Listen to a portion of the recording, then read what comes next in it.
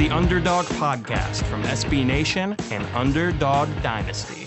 Welcome to yet another edition of the Conference USA Underdog Podcast on UnderdogDynasty.com, SB Nation's home for G5 football. Joe Londergan and Eric Henry here with you once again. Over the last couple of weeks, we've had a good amount of our friends from, the internet and just kind of the CUSA journalist circle talking to us about what they expect out of the respective programs that they cover for 2020 and how they're dealing with the current COVID-19 situation and all that as it continues to evolve.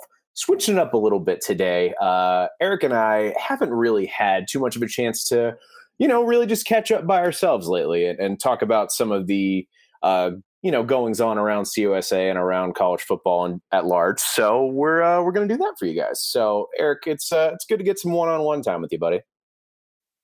Completely agree, man. Kind of makes me long for the good old days when we first started this podcast. It'd just be you and I just talking, trying to make each other laugh. It's nice to reminisce ever so often and kind of bring back the good old days. Simpler times when we were allowed to go outside without the threat of either getting arrested or getting an infectious disease. So, we'll get out of it soon enough, hopefully. But it's a weird time to be in college sports for sure. And while, we're both definitely in frustrating positions being confined to our homes for the most part and working from home, it's certainly nothing compared to kind of the budget, let's call it what it is, a crisis for a lot of these smaller college athletic departments, many of which are within the G5 and figuring out how they could potentially, combat the loss of revenue that has already come with the cancellation of spring sports and could potentially come if the football season was altered in any dramatic way. In the Orlando Sentinel, we have Mike Bianchi, who, of course, many people from the Southeast will probably recognize, put out an article a few days ago talking about some of his ideas for how college coaches could cut the fat from their athletic budgets in order to combat the impending situation here.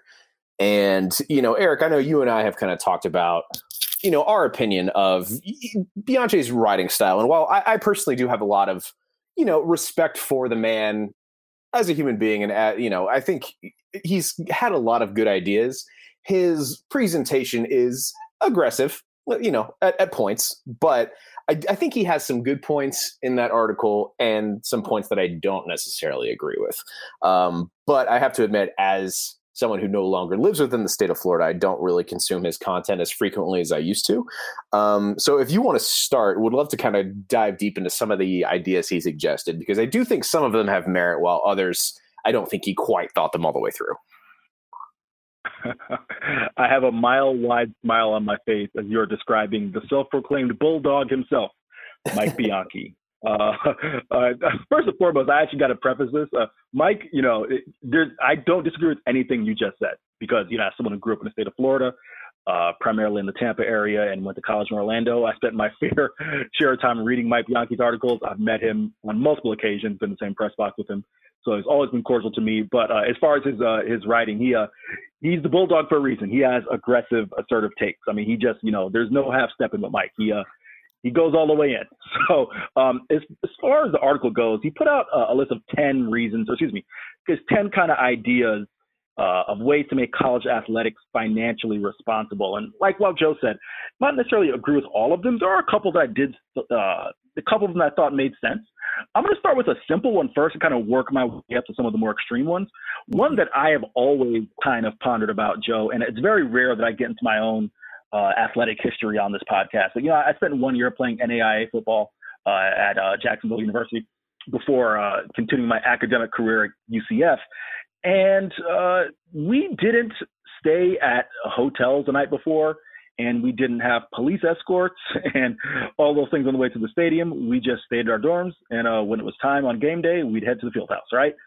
So he makes a point here, says, please stop having football teams stay in hotels the night before home games. And he cites, according to a report by Gatehouse Media, Texas A&M spent $350 a night, I'm rounding, this is $346, at a local hotel for more than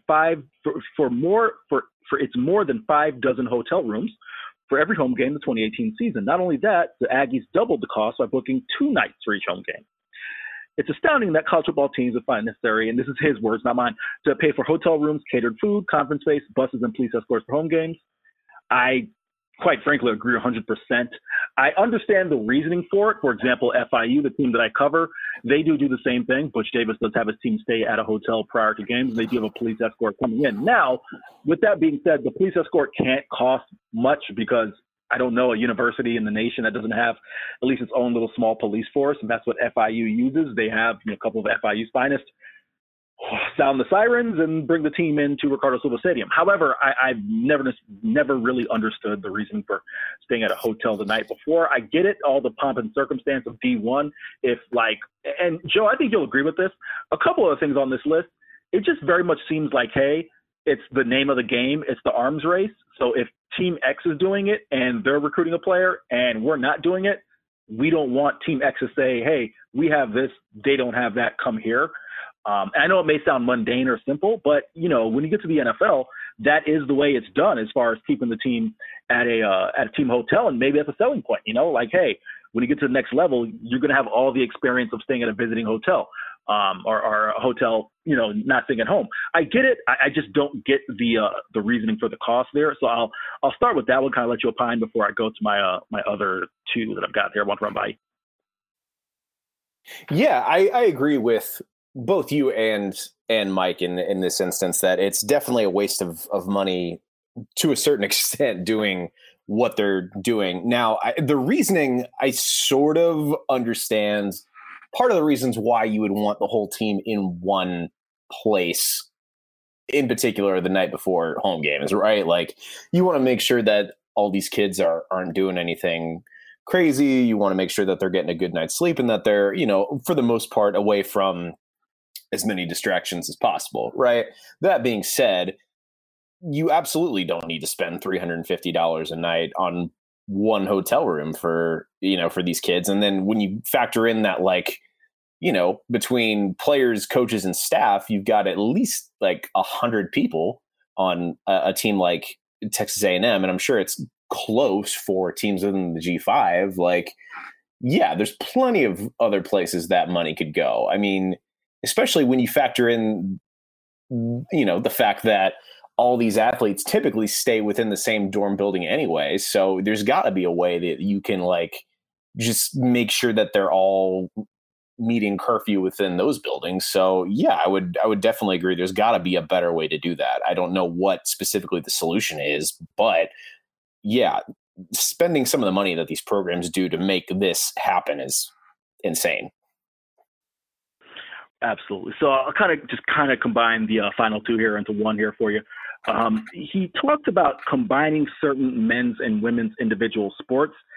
I understand this, and to an extent, it's something that's already done. If you look at, for example, certain schools, their track and field programs, they'll have, they'll have co-ed programs, but you'll have one set of staffs for that. However, I do disagree. He says certain men's and women's individual sports. Instead of having the men's and women's golf and tennis teams with two separate coaching staffs, two separate schedules, why not have one co-ed tennis and golf team? Okay, I disagree with this only because of the fact that, that's just you start getting to kind of conjecture and being subjective as far as picking and choosing. Why would the men's and women's basketball team have each their own staff, but the men's and women's golf and tennis team do not? I'm going to disagree with that only just because I think, each sport is entitled to have their own staff and their own personalized individual training. If you're going to compete at the NCAA level, I think it's only fair that, you're not asking more of the staffs to, deal with double the amount of people they have to deal with, but also just as a matter of fact, I think, not to mention, and maybe this is, conjecture on my part or subjective on my part, but I don't know what the Title IX implications of that would be if you start playing around with who has what. So that's another thing there, but I'm not a huge fan of that. But I'm going to get to, so hold that thought, Joe. I'm going to get to the one that I think, at least for me, is one that's pretty extreme here. He says that head coaches can only be signed, and this is his suggestion here, head coaches can only be signed to 2-year contracts. This would solve the obscene amount of money our institutions of higher earning, he's being cute there, excuse me, Mike, institutions of higher earning spend on buying out the coaches for long-term contracts with their failed coaches. FSU gives the example of Willie Taggart having to pay $18 million over the next 4 seasons, is one of the worst wastes of public money in this state since the Cross-Florida Barge Canal. Okay, sure, like I get the sentiment behind it. However, that just seems like, for example, if you're only signing coaches to 2-year contracts, for example, if you take over school X and they're coming off of a subpar 5 years, you sign a 2-year contract and you greatly exceed the demands of maybe what your contract called for in year 1 and year 2. I just don't think that gives coaches enough security. And I know you're going to say, hey, players only have X, Y, and Z, but I do believe coaches deserve a certain amount of security, especially at the collegiate level. Granted, the buyouts are insane and then they can get paid. But B, also, I just think with the way that, let's use Western Kentucky, for example. Tyson Helton turns around Western Kentucky in year 1. If he's up for renewal in the next year, you probably have to shell out that money anyways to keep him, right? So I'm not 100% sure that necessarily solves that issue. So I'll let you just opine on those two combined into one there. Yeah, I mean, I guess to start with the idea of combining men's and women's individual sports into, separate or into one team for things like golf and tennis, I do disagree with that to some extent.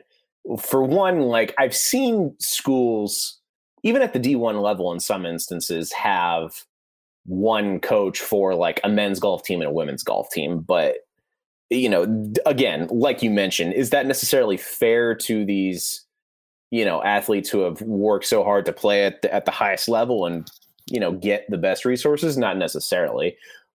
But I mean, it can be done. It's just significantly more difficult than you would think, or than somebody like, Mike would think here, just because it's a lot of getting pulled in a lot of different directions because, a lot of these teams don't necessarily always play at the same courses or play at the same events and the same time of year and that sort of thing. So you're asking for a headache there. And I mean, I'm assuming he means like just have one staff, but obviously you can't have men playing against women in sports, like even in sports like golf and tennis. It just doesn't work like that. And then to talk about the issue of head coaches only signing 2-year contracts, I agree with every point you made. And I'll also add that it's not fair to the players who have to sign a 4-year commitment to these schools, right? Like they come in wanting to be a part of a program that a specific coach has built. And you can make the argument that, you come to play for a school, not necessarily a coach. That's not really how it works most of the time. Part of the program is your coach and the atmosphere that he creates or she. So you want players to feel like they're committing to a program that's going to have their best interest at heart for all 4 years, because they don't know who, if a coach was only there for a 2-year contract, they don't know what the future is going to hold after that, regardless of what happens. So, and granted, we deal with situations like that anyway in college sports, but you're more or less guaranteeing that it's going to happen significantly more often if you make head coaches only have 2-year contracts, at least based on what I've seen in the space. So yeah, I agree that those two instances are not necessarily great solutions to, problems that could be presented by the current global climate. But I guess anything within this list that you want to highlight that you think makes sense, even if it's a little, maybe needs some tweaking. Let me go back really quick because I think, for example, let me just pull it up really quick. One that I'm a little torn on this one, and I think you and I can play around with this one a little bit. There's two. One is putting a salary cap on coaches with this stipulation: college head coaches must make $1 less than the school president. Okay, like as a person, I'm all about free market. So, but I'll put that to the side for a second. I get his point in saying that, hey, the Nick Sabans of the world making $5-10 million a year, you can slash that down to about $1 million a year. The major point that I do agree with is he says if Saban wants to make more than $1 million a year, this is his words, not mine, then let him go fail again in the NFL. I do get that, hey, you know, once you can go pro, there's another market there, another level to be paid. However, I'm just not, thrilled with the idea of putting a cap on how much people can make. I'm a firm believer in that, you know, you're worth whatever someone's willing to pay you, and there are not very many. Now, granted, the whole premise of this article is if these athletic departments and, you know, universities are in financial restraints, then you have to do, you know, certain things. I just don't know how I feel about that one. And then the other one here is disarm the arms race. Do schools, you know, need to go into debt building ridiculously palatial facilities? Once again, I mean, you know, to use an old phrase, don't hate the player, hate the game. I mean, those are kind of the circumstances of just where we are now with college athletics. So those two, I thought, you know, there's a lot of meat on the bone. Both kind of toy with those a little bit. The one I'll say that I agree with the most definitely is the hotel one that I mentioned prior. Yeah, I can see where you're coming from on that. I'll say the one that I actually do agree with the most, I think, is regionalizing non-revenue sports.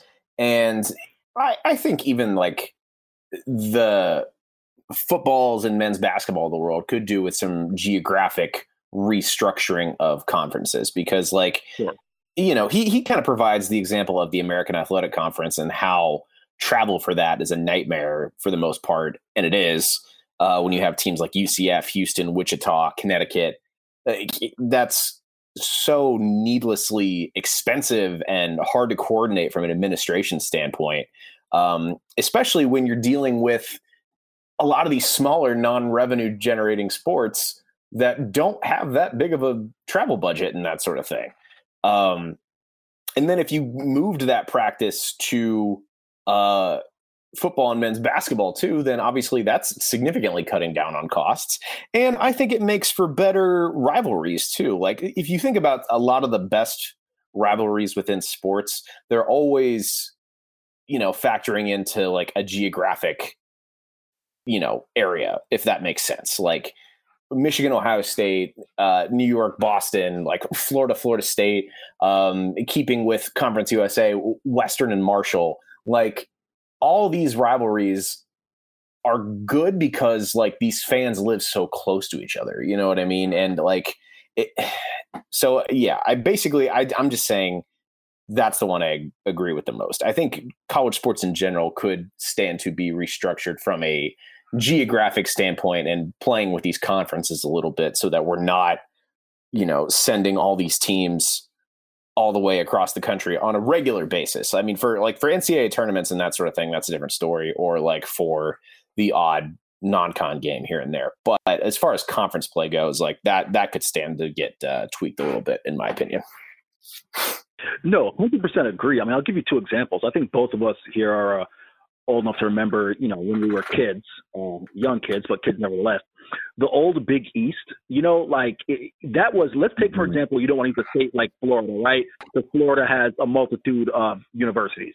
In theory, if you took away football and basketball, the non-revenue sports could easily play, I mean, quick math here, Florida State, Miami, Florida Gulf Coast, FIU, Bethune-Cookman. I mean, there's a dozen schools here in Florida, right? So let's put that to the side. If states like Florida, Texas, California, the old Big East, I mean, just from a geographical standpoint, that was one of the most well put together conferences that I can remember in terms of for non-revenue sports. I mean, the thing, my memory serves me correct.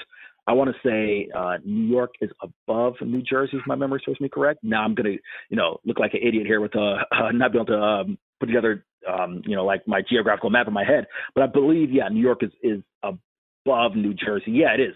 So like New York's above New Jersey, and then you have, you know, those other New England states there that like those were all within, you know, 2 hours distance. So you made the point, I think you made an excellent point about rivalries.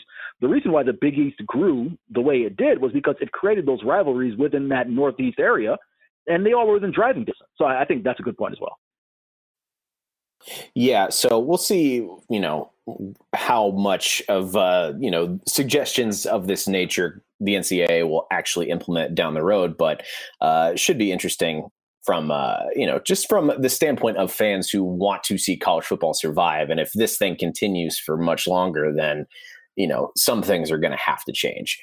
So moving on to some more general college football news, the NCAA has approved a pretty major rule change for the 2020 season, and that's that players flagged for targeting will still be ejected from the game, but they will no longer have to go back into the locker room and be away from the team for the remainder of the game. They'll be allowed to remain in the bench area.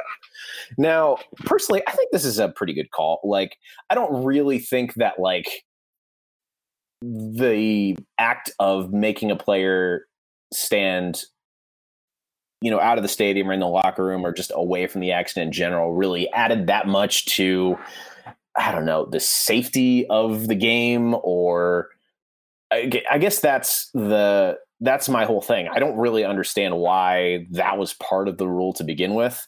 I understand, the getting ejected for targeting, and the definition of targeting is a whole separate conversation.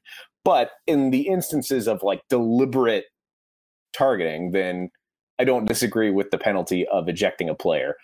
But the whole issue of making them stand, basically go stand in the corner was kind of strange. So, I think I'm good with this. I don't really think it's going to affect,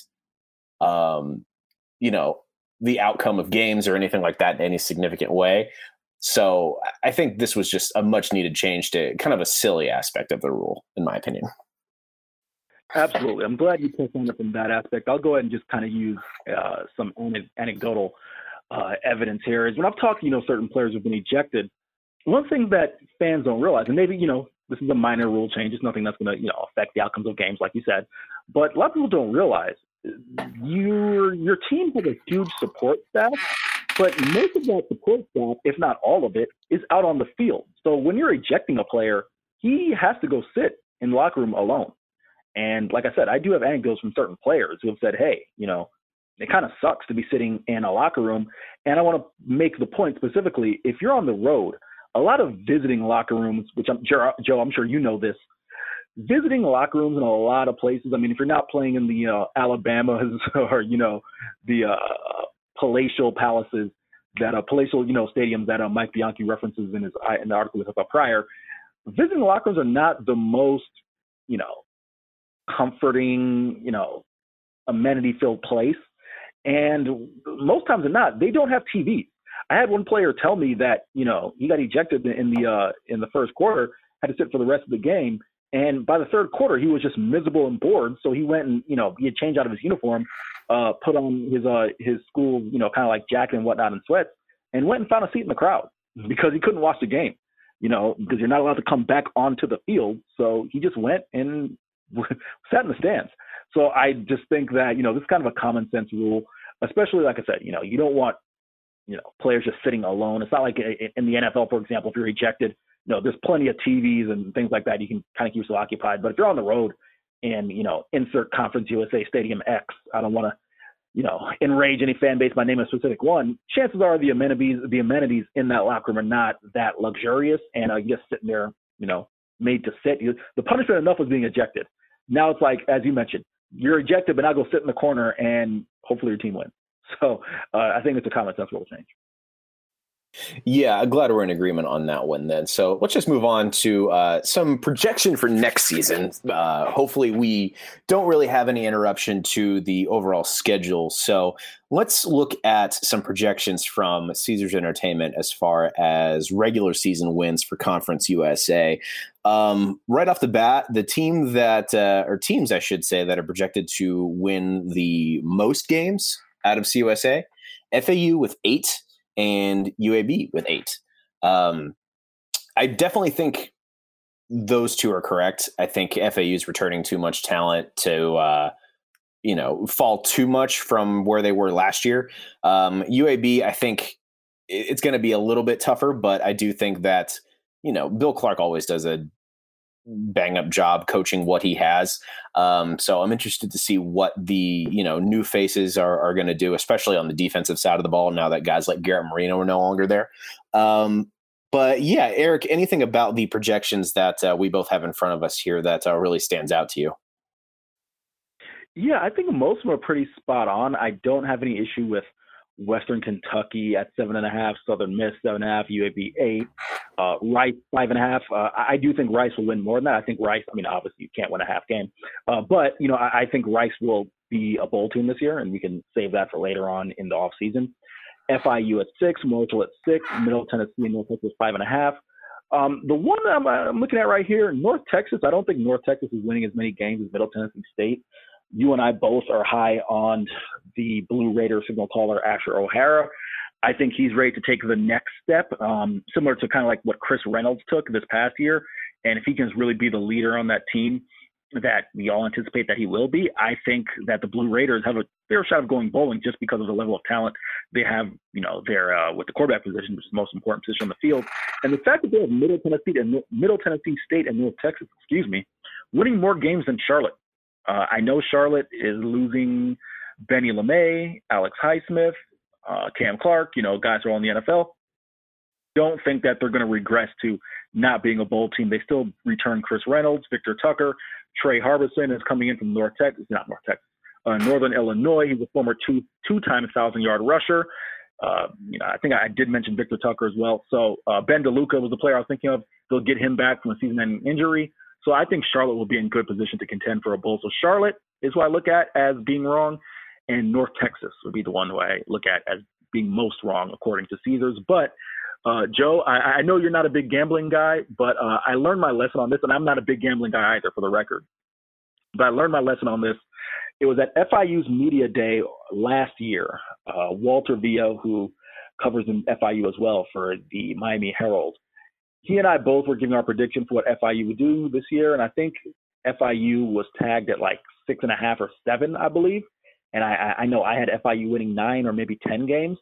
And Walter, being the astute, wise man that he is, that's me using all the verbs I can use outside of calling him old. Walter, do you hear this? Love you, buddy. Walter told me that Vegas was not built on being wrong. So, and guess what? At the end of the year, Walter was right and I was wrong. So the projections I have just given you are for entertainment purposes only. They are not, don't take these and, take them to the bank. But if I were choosing, I would say that Vegas is wrong about those two being Charlotte and North Texas. Yeah, first of all, if you take projected win totals to a bank, they'll say, we're a bank. We don't know what to do with these. Take them to a casino. Anyway, dumb joke. I apologize. But yeah, I feel like I think you said it. You're correct. But yeah, no, I feel like for the most part, these are pretty spot on. I think that UTEP is once again going to be the bottom dweller. They're projected to win 2 games. I think Old Dominion is going to get higher than 3-win total, but I agree that they'll obviously not be a bowl game as they try to, find their footing post Bobby Wilder. It's interesting that you think Rice is going to be a bowl team. We'll definitely talk about that at a later date. But yeah, I think the only other one that, I don't really think I disagree with any of these other ones. Western Kentucky, I definitely can appreciate how they're projected to win 7.5 games. I personally think they'll get more, but I think that's a pretty safe bet for them. Especially considering, like, once again, they have kind of a tough non-con schedule. But yeah, I think Caesars has a pretty good grasp of what's happening in CUSA. Southern Miss projected to win 7. I think we'll see a repeat season of them, of like flashes of really good football, but whether or not they actually come through and break through that ceiling that they've been trying to break for the last couple of years and win the Conference USA title remains to be seen. But I think Caesars agrees with us in that they're very close to making that happen. So we'll see. So really quick, what I got from that is you're saying Southern Miss gonna Southern Miss, right? Southern Miss gonna Southern Miss, essentially. Yeah. So that's a very astute way of putting it. So with that, let's talk about an interesting development within CUSA itself, and that's the fact that the conference is going to be one of the first ones to officially declare that media days are going to be a virtual event this year. They haven't released a lot about how this is going to go down, but basically coaches and a select number of players are going to be available to the media via Google Hangouts, Zoom calls, whatever it may be, but all of the usual press conferences that are in person and in Texas are now going to be virtual. So I think on the one hand, obviously this is inconvenient because I don't know how they're possibly going to be able to like schedule all these like different Zoom calls and phone calls within a couple of days. It's going to be really chaotic for all the SIDs and the people who have to handle this. On the other hand, I think it presents some creative opportunities for CUSA to kind of break, do some interesting things from a marketing perspective, right? Like, I feel like there's definitely a way to like get these coaches on like a Zoom call and like, I don't know, play like Jackbox TV or something silly like that. So I'm interested to see how they pull this off, because while the drawbacks to this are obvious, I definitely think there's some opportunities to do something fun with this as well. Yeah, absolutely. I'm glad you made that point, Joe, because a friend of mine who does some writing in some high school, he covers high school football down here in South Florida and does some writing for the FAU Owl's Nest, Shane Marinelli, he made the point, kind of similar to what you made, that this could give Conference USA an opportunity to be creative with their marketing and really kind of, take the lead and, find different ways to be able to market their coaches and their players in a way that could kind of create some, a different level of exposure for the conference. And that could be a positive thing. Now, I'm going to give you my personal perspective. And for those who listen to this podcast, we hope that you are listening and reading Underdog Dynasty at all times. Where it affects like people like me who probably would have gone out to Conference USA Media Days is, for example, I could go out there for 2 days and come back with 2 dozen stories, or at the bare minimum, for the sake of this podcast, an idea that I would have run by Joe later on, but since it's not happening, I can do it now. I would have asked Joe what his availability is between time X and time Y and said, hey, let's just, I'm going to go over to the Scrum, because for those of you listening, Conference USA has their media days in a very laid back environment. Literally, as soon as each team is done with their national media responsibility, that being NFL Network and Stadium, they just sit them at a table and say, hey, have at it. Like, just walk up to a coach. Like, I just walk up to Lane Kiffin today. Coach, you got time for a few questions? He's like, sure. So I would have said, hey, Joe, you got time to maybe possibly, record a couple podcasts? We can just kind of do like a Radio Row type deal. And Joe hopefully would have said yes. And that would have been something, creative and innovative that we could have done, in which, I could have had the laptop and we could have just, rounded up player X and player Y and kept it going. Unfortunately, we won't be able to do that. And also, just the level of access you kind of get to these guys, like I mentioned, Joe, it's really unprecedented.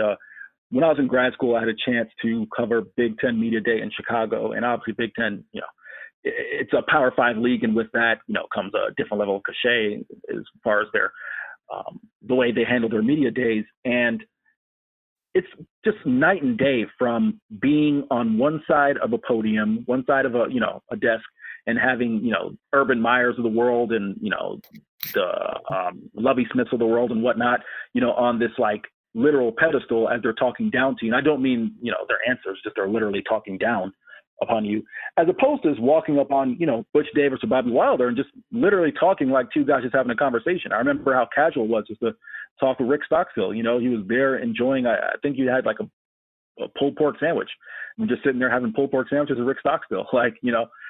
That's pretty casual. So in that sense, I would be sad to see that go and hope that we can do that again next year. But I do agree with you, Joe. I think this would be a way for Conference USA to be really creative, be able to market the coaches and the players, and, hopefully kind of create a way that we can still be effective as those of us who want to, write stories and also do some things that are cutting edge. So we'll see how it goes. Yeah, personally, I'm really interested to see how they do this. And yeah, like you mentioned, and like we both mentioned, there's some fun things they can do here. Now, is our coaches necessarily going to be as technologically capable as we would like to execute some of this stuff? Remains to be seen. But that in and of itself will inevitably lead to some funny, content down the line. So, kudos to CUSA for at least getting out in front of this. And at this point, I think having enough time to really try and find a way to make this thing fun and make it something special when, obviously plan A would have been great, as it always is, but I think they'll be able to figure out something great too. With that, let's jump into one more topic before we start wrapping up. And it's something sort of somber, and that's related to something that we talked about at the top of the show. And that's the inevitable financial issues that are being caused by events being postponed and canceled due to COVID-19. FIU recently announced that 22 athletic department employees have been furloughed through July, and their men's indoor track and field team has officially been dissolved. We saw Old Dominion dissolve their wrestling program earlier this year. So Conference USA schools and schools throughout the country are already having to take steps to kind of combat the issues that this is creating. Eric, obviously you spend a lot of time being very close to the FIU athletic department. What's kind of the mood around there right now as they try to figure this situation out? Yeah. So never full disclosure, I can't say that I've had a conversation with anyone specifically about this. I actually talked to FIU's SID Tyson Rogers literally a couple hours before this report from Tim Reynolds. We want to make sure we cite Tim Reynolds of the AP. He's also a local South Florida journalist down here, a good guy. I didn't get a chance to talk with Tyson about that. So I'll have to talk with some of the guys I know, but it sucks, man. There's no other way I can put it. On a personal note, I mean, it says here that 22 athletic department employees are furloughed through July.